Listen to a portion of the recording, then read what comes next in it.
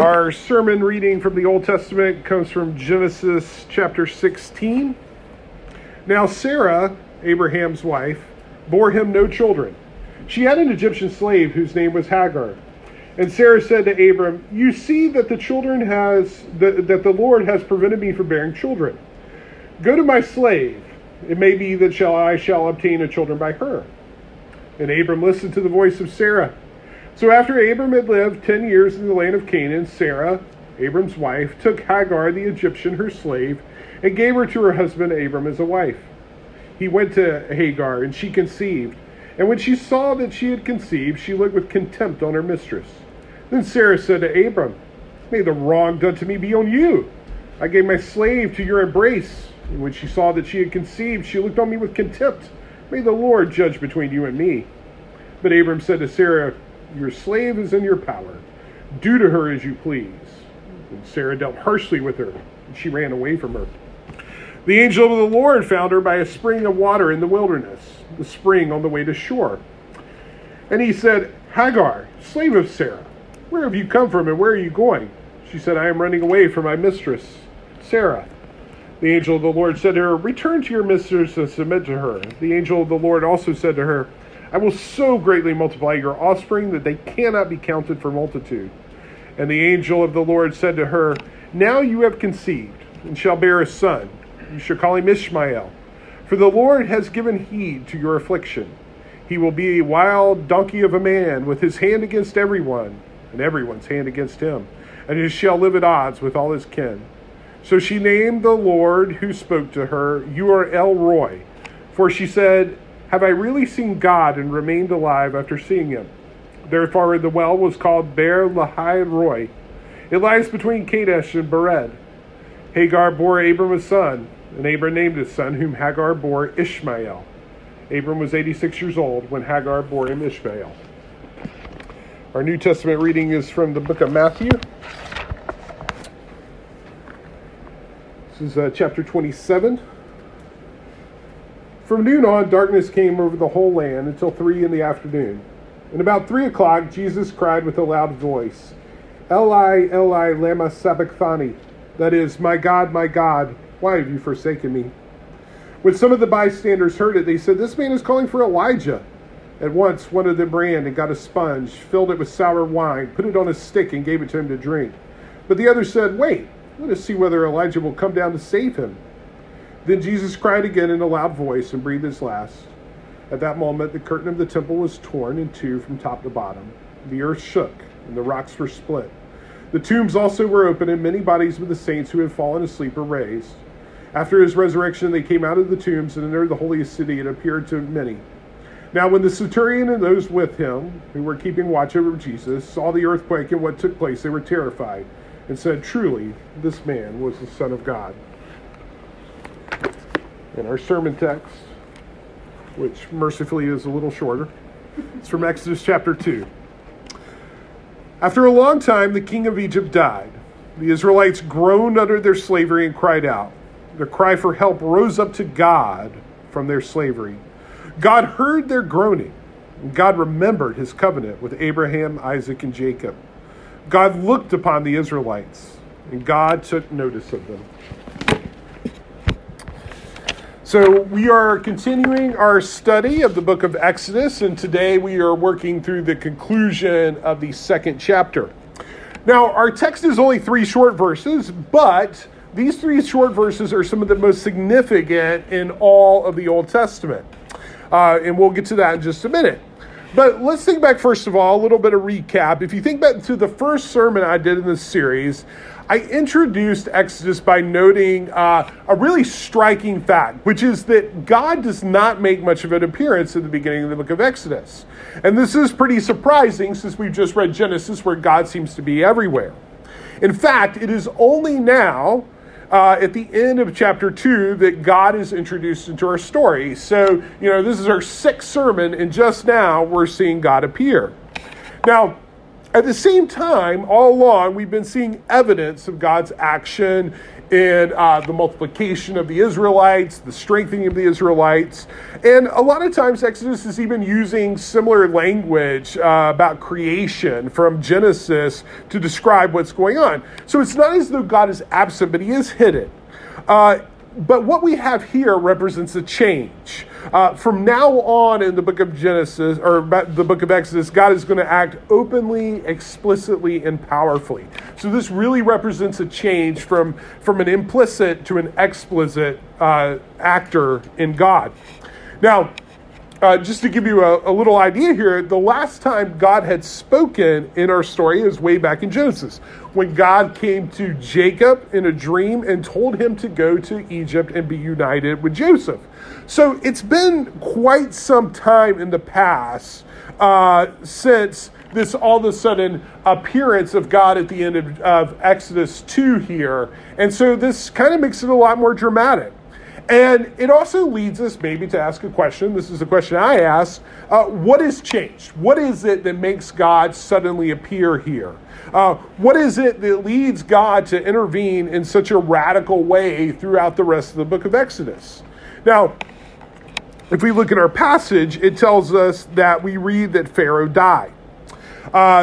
So this was the Pharaoh who we've been talking about all along, the Pharaoh who Exodus describes as the one who did not know Joseph, and introduced all the various schemes to subdue and control the Israelites out of his fear. He saw the Israelites growing and multiplying, and so he developed various schemes to subdue them.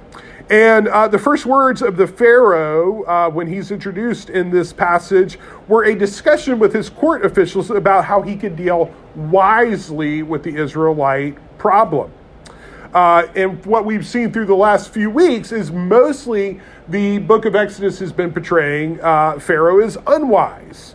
Pharaoh's schemes repeatedly fail, and the result is that the Israelites only become more numerous and grow more powerful. After this, it is here that we are told that this Pharaoh dies. And we're told that the Israelites groaned under the slavery and cried out.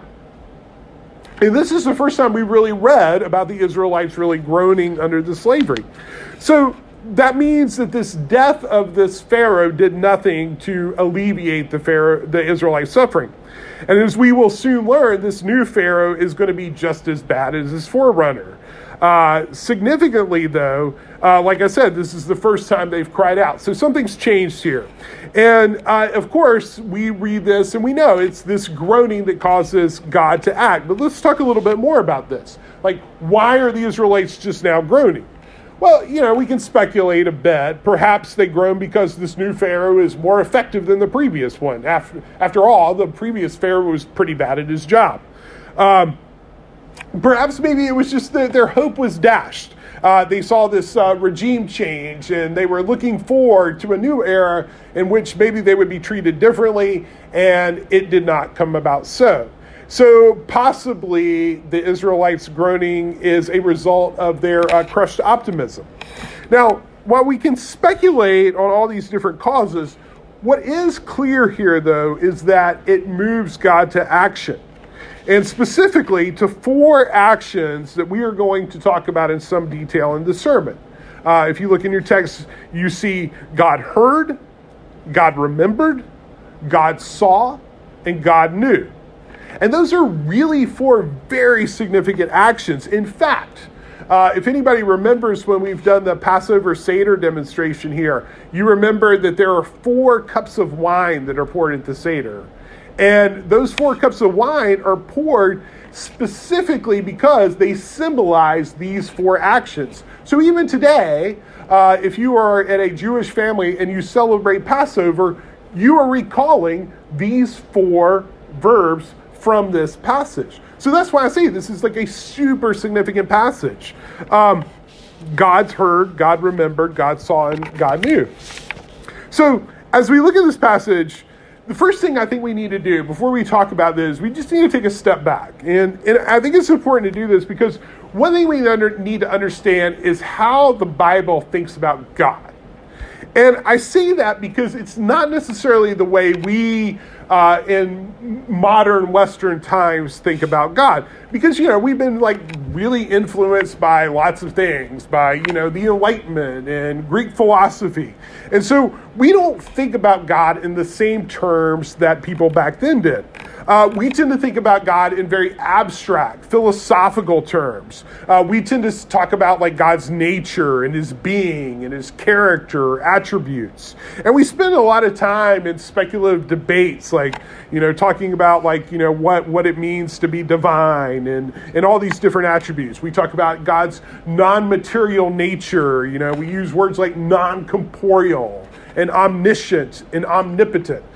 Those are not words, though, that we find in the Bible. And, all of this, I think, actually comes from a good place. Like, I don't really want to be too critical of this because, it's really important that we think about God in these, like, really transcendent ways that, like, we respect God's holiness. So I don't think this is entirely bad, but it's just that these aren't really the same kind of thoughts and questions that the Bible is really interested in. And I think it's important to know that because in many ways, the Bible is not the book like we would have written, okay? So if we had to be like, okay, let's explain God to the world, we probably would have come up with the Bible because it's just not what we think. Now, I think it's important to point this out because, our familiarity with the Bible sometimes makes us forget that the Bible works in like a really odd way, okay? I spend like a lot of time studying these texts in the Bible in depth. And one of the things that when I'm doing that strikes me is what I'm doing is really weird. Okay. And what I mean by that is like, I'm dissecting these texts like in incredible detail. And I'm asking questions about this. And they're like weird stories about like dysfunctional Bedouin families that lived like 3,000 years ago in like a place I don't know anything about and probably will never go to. I mean, that's weird. Okay. And not only that, but what I'm trying to do is I'm looking at these stories is explain it to people in a way that they understand it, even though it's like really weird. I mean, we're going to get into one. We just read Genesis 16. That's a weird story, okay? And then we want to draw some kind of principle from it and then like present it as though it's relevant in our lives. Those are really strange things to do. And I often wonder, like I think about this all the time. What happens, most of the time when we have like a church service and I'm doing a sermon or something like that, it's like people who are like somewhat familiar. But like, what happens if someone who has no idea what's going on with the Bible and I'm like talking about like this ancient family and like, hey, let me tell you about what Judah did in the Joseph story. Like, that's really strange. But I think it's important as we think about this to think, God chose this way to be known in the world through these weird stories. And what's really the key here is to get across that the way we know God is from stories, from narratives, okay? God is revealed in these stories. And when God participates in these stories as a character, we learn something about God's character, his nature, his beings, and his attributes within the context of these stories. And it's not through a work of abstract philosophy. Like I said, that's probably what we would come up with. We would start using words like omniscient and omnipotent. We'd want to know all these questions. But that's not how God decided he wanted himself to be known as. And instead, what we do see clearly is we see God acting in these narratives in very concrete ways. And a lot of times, like intervening in the world, he's bringing about transformation. And this is how God is revealed. And primarily it's through God's entering into the story and acting. He uses actions. So think back to Genesis. In Genesis, God creates, he makes, he forms. God also promises, he swears, he makes covenants. God blesses, he gives. In the Bible, we're not told about God. We don't have God as though he's this abstract subject that we're told about. What we see, rather, is God showing us who he is in his actions. Another way to put it is God is found in verbs, okay? Hebrew is like this language that's like very verb heavy, and that's how we primarily know about God. It's through these verbs, okay? So that leads me back to our passage in verse 24, because what we have here are four verbs. And what these verbs do is more than just advance the action of the story. See, that's why it's important to understand this is how we know about God. Because these aren't just moving the story forward, these are also revealing something to us about the character of God. So let's look at these 4 verbs. And you know what that means? Time for word studies. Yay! Resurrection Church fun. So first of all, let's think about the word the word God or hears. So we're first told God hears. So in Hebrew, the word for hears is Shema. And Shema is another one of these great Hebrew words because it has this really wide range of meaning. You know, in English, we have like a lot of really specific words that have like these kind of like well-defined like boundaries. But in Hebrew, they're like way more wide open. They don't have a very big vocabulary, actually. You know 200 words in Hebrew, you can make your way through like a lot of the Old Testament. If you know 400, you're basically there. But the point is that a lot of the words have this wider range of meaning that they have in English. So Shema certainly means hears or listens to, but it can also mean other things like pay attention to. It can be used in the judicial sense, such as to hear a case that's being presented. And all of these different ideas are in play here, but I think most significant of all is what God hears. God hears the Israelites' cry that rose up to him. Now, the idea of hearing a voice that is crying out can be found all throughout the Bible. Particularly, we see it. We already see it in the book of Genesis. So think back to the Cain and Abel story. You remember Cain murders his brother Abel, and God hears the blood of Abel crying out from the ground. Okay, it's this like call for justice. If you think back to the Sodom and Gomorrah story, the reason God comes down to judge Sodom and Gomorrah is because he hears the outcry of the sin that's being perpetrated against the people. And so I think it's important to note, too, that, it is God that's hearing this cry. But notice, though, something kind of like significant here. It's easy to miss because this is an example of the dog that doesn't bark, right? It's important to note the people are not crying out specifically to God, okay? The Israelites don't address God here. This is not like a prayer of intercession or like one of the Psalms. Rather, the people are just suffering and groaning under oppression, and God hears it. God is the one, and so the point is, God is the one that's taking the initiative in the hearing. The Israelites plead for justice, but they're doing so not in a specific way. But it's just their pain, their anguish that rises up to God as a result of their oppression, and God chooses to hear it, to pay attention to it, to hear it like a case, like a judge. He hears a crime, and he's going to act. So, second, God remembers. Now, the word here is zakar, and it's more straightforward. It means just what we think. It means to recall or bring to mind. But here, the word zakar, remember, is used in conjunction with the covenant. Okay? It tells us that he remembered the covenant that he made with Abraham, Isaac, and Jacob. And what's significant about this is, this goes back to Genesis when God made a series of promises to Abraham and his family. And these promises took the form of a legal arrangement called the covenants. So, we've talked lots about covenants, but just, short little recap. Covenants were like absolutely fundamental to the fabric of an ancient Near Eastern society. They basically tied the world together back then in the way that we might say the U.S. Constitution holds the United States together. By stating that God remembers the covenant, God is stating that God knows that he has made certain obligations to the Israelites, and he intends to enact those promises. So remembering here is not just remembering vaguely or like I forgot a fact, but it's a call to a specific action on the part of God, that being fulfilling his part of the covenant. Third, God sees. Okay, so see or ra'ah can have a range of meaning like Shema. It means see in the sense of vision for sure, which is like super important, right? Like vision, eye doctors are cool, right? But it can also mean things like perceive or consider or inspect.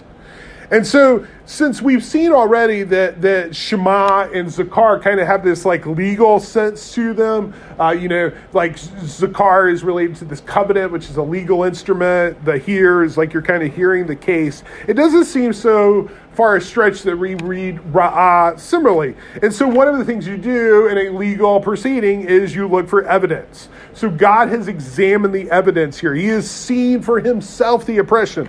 He doesn't just rely on a report. He actually sees what is being perpetrated by the Egyptians against the Israelites. And fourth, and this is probably the most important one, God knows. Now, the word in Hebrew here is like great. This is probably, this has got to be your favorite Hebrew word, right? Yada. Yada, yada. Yada, yada, right? Yeah, yada. And it's another one of those great Hebrew words that's got like a ton of depth to it. But I think, and I won't belabor it, but I think the take-home message here is that yada is not knowing so much as in like knowing a fact. That's usually what we think of when we think of knowing. It's like, yes, the Israelites are being persecuted. Noted. Like I'll get that right on the, true-false test. Yada here is like an intimate familiarity that is a result of experience. So, of course, this is a sermon, so let me illustrate this point using an anecdote from my childhood. So growing up, my family, because we were like super cool, used to meet my grandparents for dinner in a fish camp in Belmont, North Carolina. Okay? If anybody's familiar with fish camps, that's my childhood right there. Now, when we went to this particular fish camp, which I don't even remember the name of, but they had a placemat, right? And the placemat had like the state of North Carolina on it. It had like all kinds of North Carolina facts. Like it had like the, like state bird was the cardinal and the state flower was the dogwood and stuff like that. Brian, you got to remember places like that. Yeah, you know what I'm talking about. I'm sure you saw those placemats. Well, it also had like these different facts about North Carolina. Like, it had a picture of like Kitty Hawk and said, this is where the first flight took place. And one of the things that I was always fascinated was it talked about Mount Mitchell. And it said, Mount Mitchell's like the tallest mountain on the eastern, on the East Coast. And it was 6,680 feet tall. Okay? Now, there is a big difference from knowing that fact that I read on a fish camp placemat, knowing that Mount Mitchell is 6,684 feet tall, and actually experiencing it. Well, a couple years ago, my family had the experience of actually feeling what that was like. And I'm sure they'll be glad to tell you how wonderful it was. But actually, like walking on Mount Mitchell and seeing what that's like is a lot different. Like that's the difference between knowing here and the sense of knowing a fact and like experiencing something in like an intimate way. Okay? So now let's go back. Now the whole point of this though is that in this verse, in these verbs, what we are seeing is not just God doing things. Okay, that's part of it. We're also seeing that God is being revealed to us here. His character is being revealed to us in these verses. So what we see is that this character is active. This is where God breaks into space-time and he intervenes for his people. And so what we learn here about God is that God is concerned with justice. This God is not arbitrary.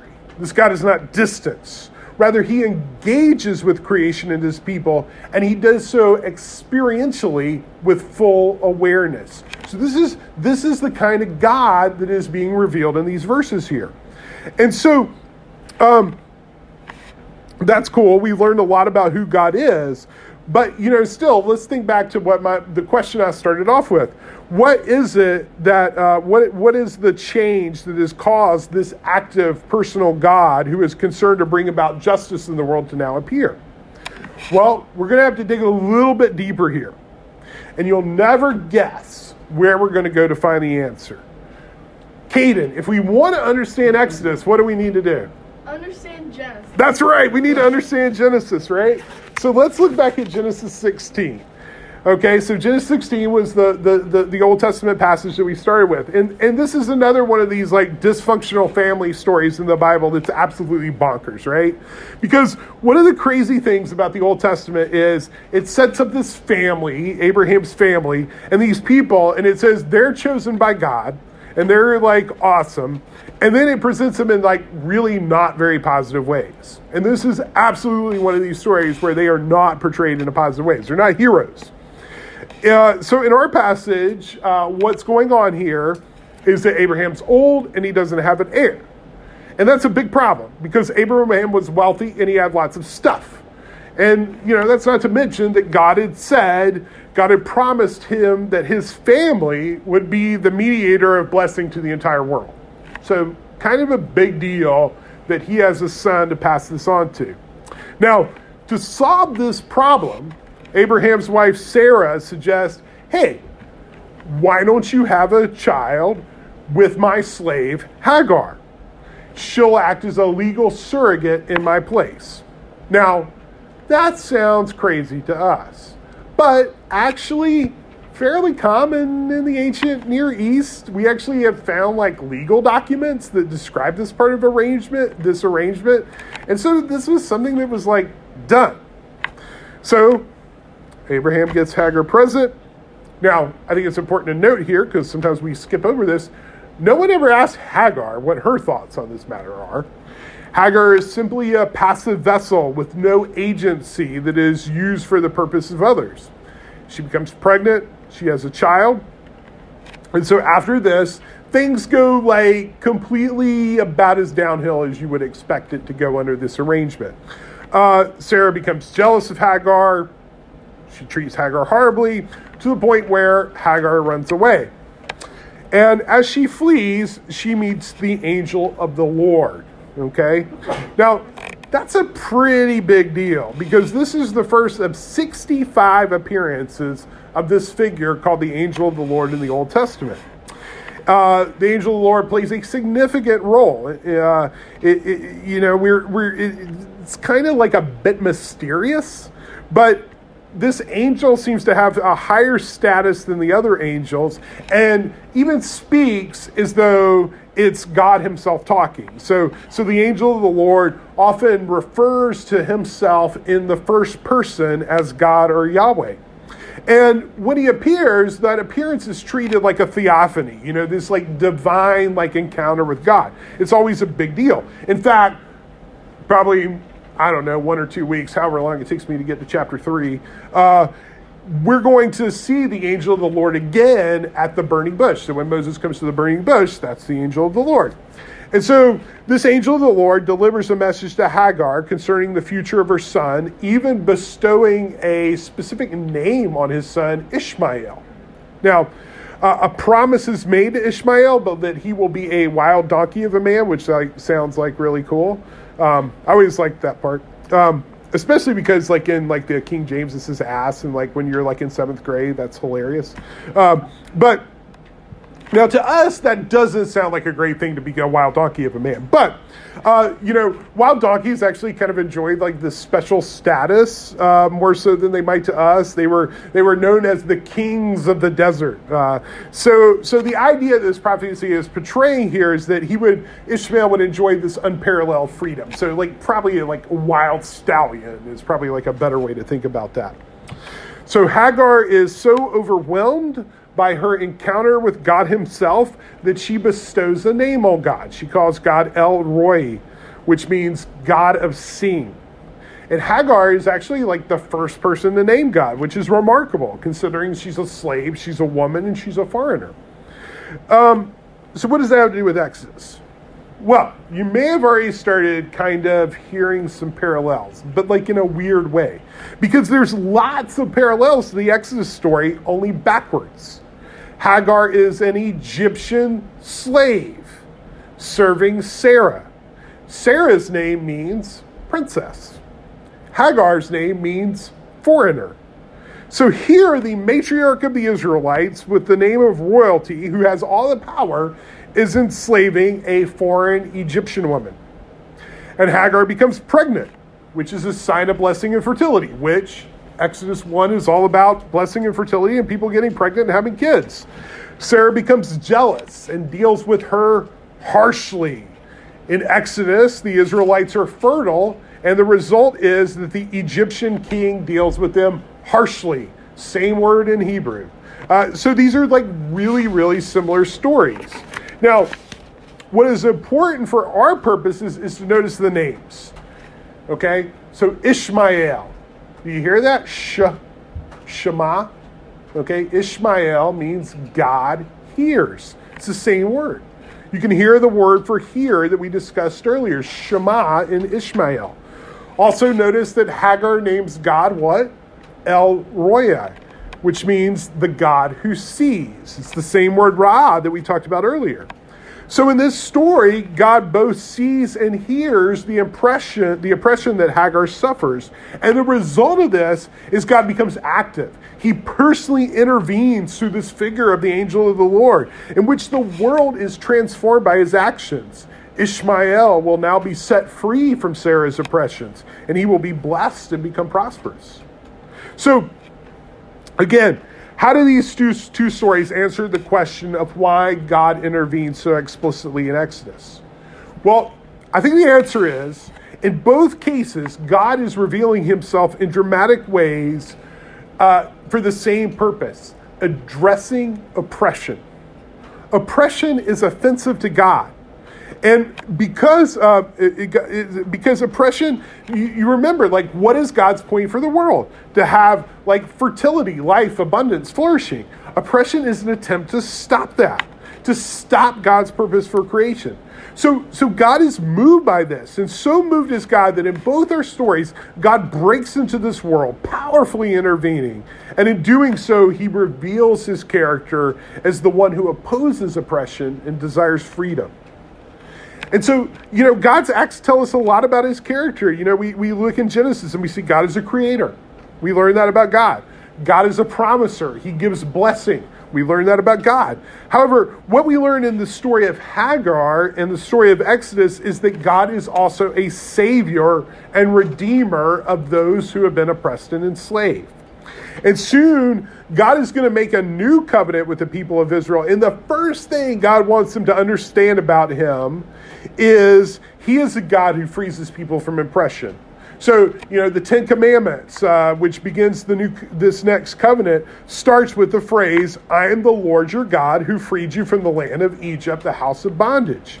So the answer to the question is that God is revealing himself here specifically because he wants them to know that he is the just defender of the oppressed, who gracefully calls slaves to freedom. So central is that very identity of God that he is Savior to the oppressed. Now, as our story in the Old Testament goes on, Israel will be told that they were slaves and they were freed and be reminded of that fact over and over again. And so it's their duty to bring life, abundance, and flourishing to others. That, that's what the prophets were always talking about. They were warned, don't mistreat the weak and vulnerable, precisely because you were once slaves and therefore weak and vulnerable. Now, eventually we know where the story goes. We know what's going to happen. As dramatic as this intervention in Exodus is going to be, there's an even greater one. One that the Exodus is only like a taste or a shadow of, where God is going to intervene in an even greater and more powerful and more direct way than even the angel of the Lord does. God takes the form of a human who has come to be a savior for an even deeper and more impressive bondage than the Israelites in Egypt. The ultimate opponent of life, fertility, and abundance, sin and death itself. And if we've been following the story, we know that of course it would have to happen that way, because we know that God's gift of freedom to the oppressed is very central to the very identity of who God is. God is a creator, and he desires life and abundance for his creation, and promises that he himself will act to bring life and abundance for his creation. See, we're hearing those words over and over again. See, hear, remember, and know. However, God is also knowing, but he's knowing based on knowing, as we talk about in the Old Testament, that the Hebrew word expresses. He knows in an intimate and experiential way. So when God enters into history, he doesn't do so as a disinterested, objective observer. No, God comes as one of the oppressed. God comes born into a manger, to this refugee Jewish woman, who's being accused of adultery, under the thumb of the Roman Empire. God specifically breaks in to that world. And it's so much so that God is going to be unjustly crucified as a criminal suffering a death that he does not deserve. God sees, he hears, he remembers, and he knows. And it is in solidarity with all the weak and vulnerable that Jesus cries on the cross, my God, why have you forsaken me?" Now, many of you here know that Jesus is quoting the first line of a psalm here. It's actually the same psalm that we read in our call to worship. It's a psalm that begins with pain and suffering, but ends in triumph. It is about a person delivered and rescued by God. And Jesus quotes this line because his identity is with those who are oppressed and suffering. Jesus quotes this line because he has experienced the hiddenness of God that we saw at the beginning of Exodus, that too many people in all of history have experienced too. And what Jesus shows on the cross and what God is showing here is that he not only sees, hears, and remembers, but he knows. So for us, the Exodus can never just be a story. It's got to be more than that. Because in the Exodus, what we see is God revealing himself to us about who he is. That's what we also see in the story of Jesus on the cross. And so at the very core of God's being and identity is not this, we don't understand this in this abstract, concrete way. That's not the way that we're supposed to understand it. No, this is a God who hears and sees the oppressed and seeks freedom for his creation. And so it's up to us as his followers to look for ways that we can participate in bringing life, abundance, and flourishing to the world as well. And to do so specifically for the oppressed. By doing so, what do? We practice resurrection.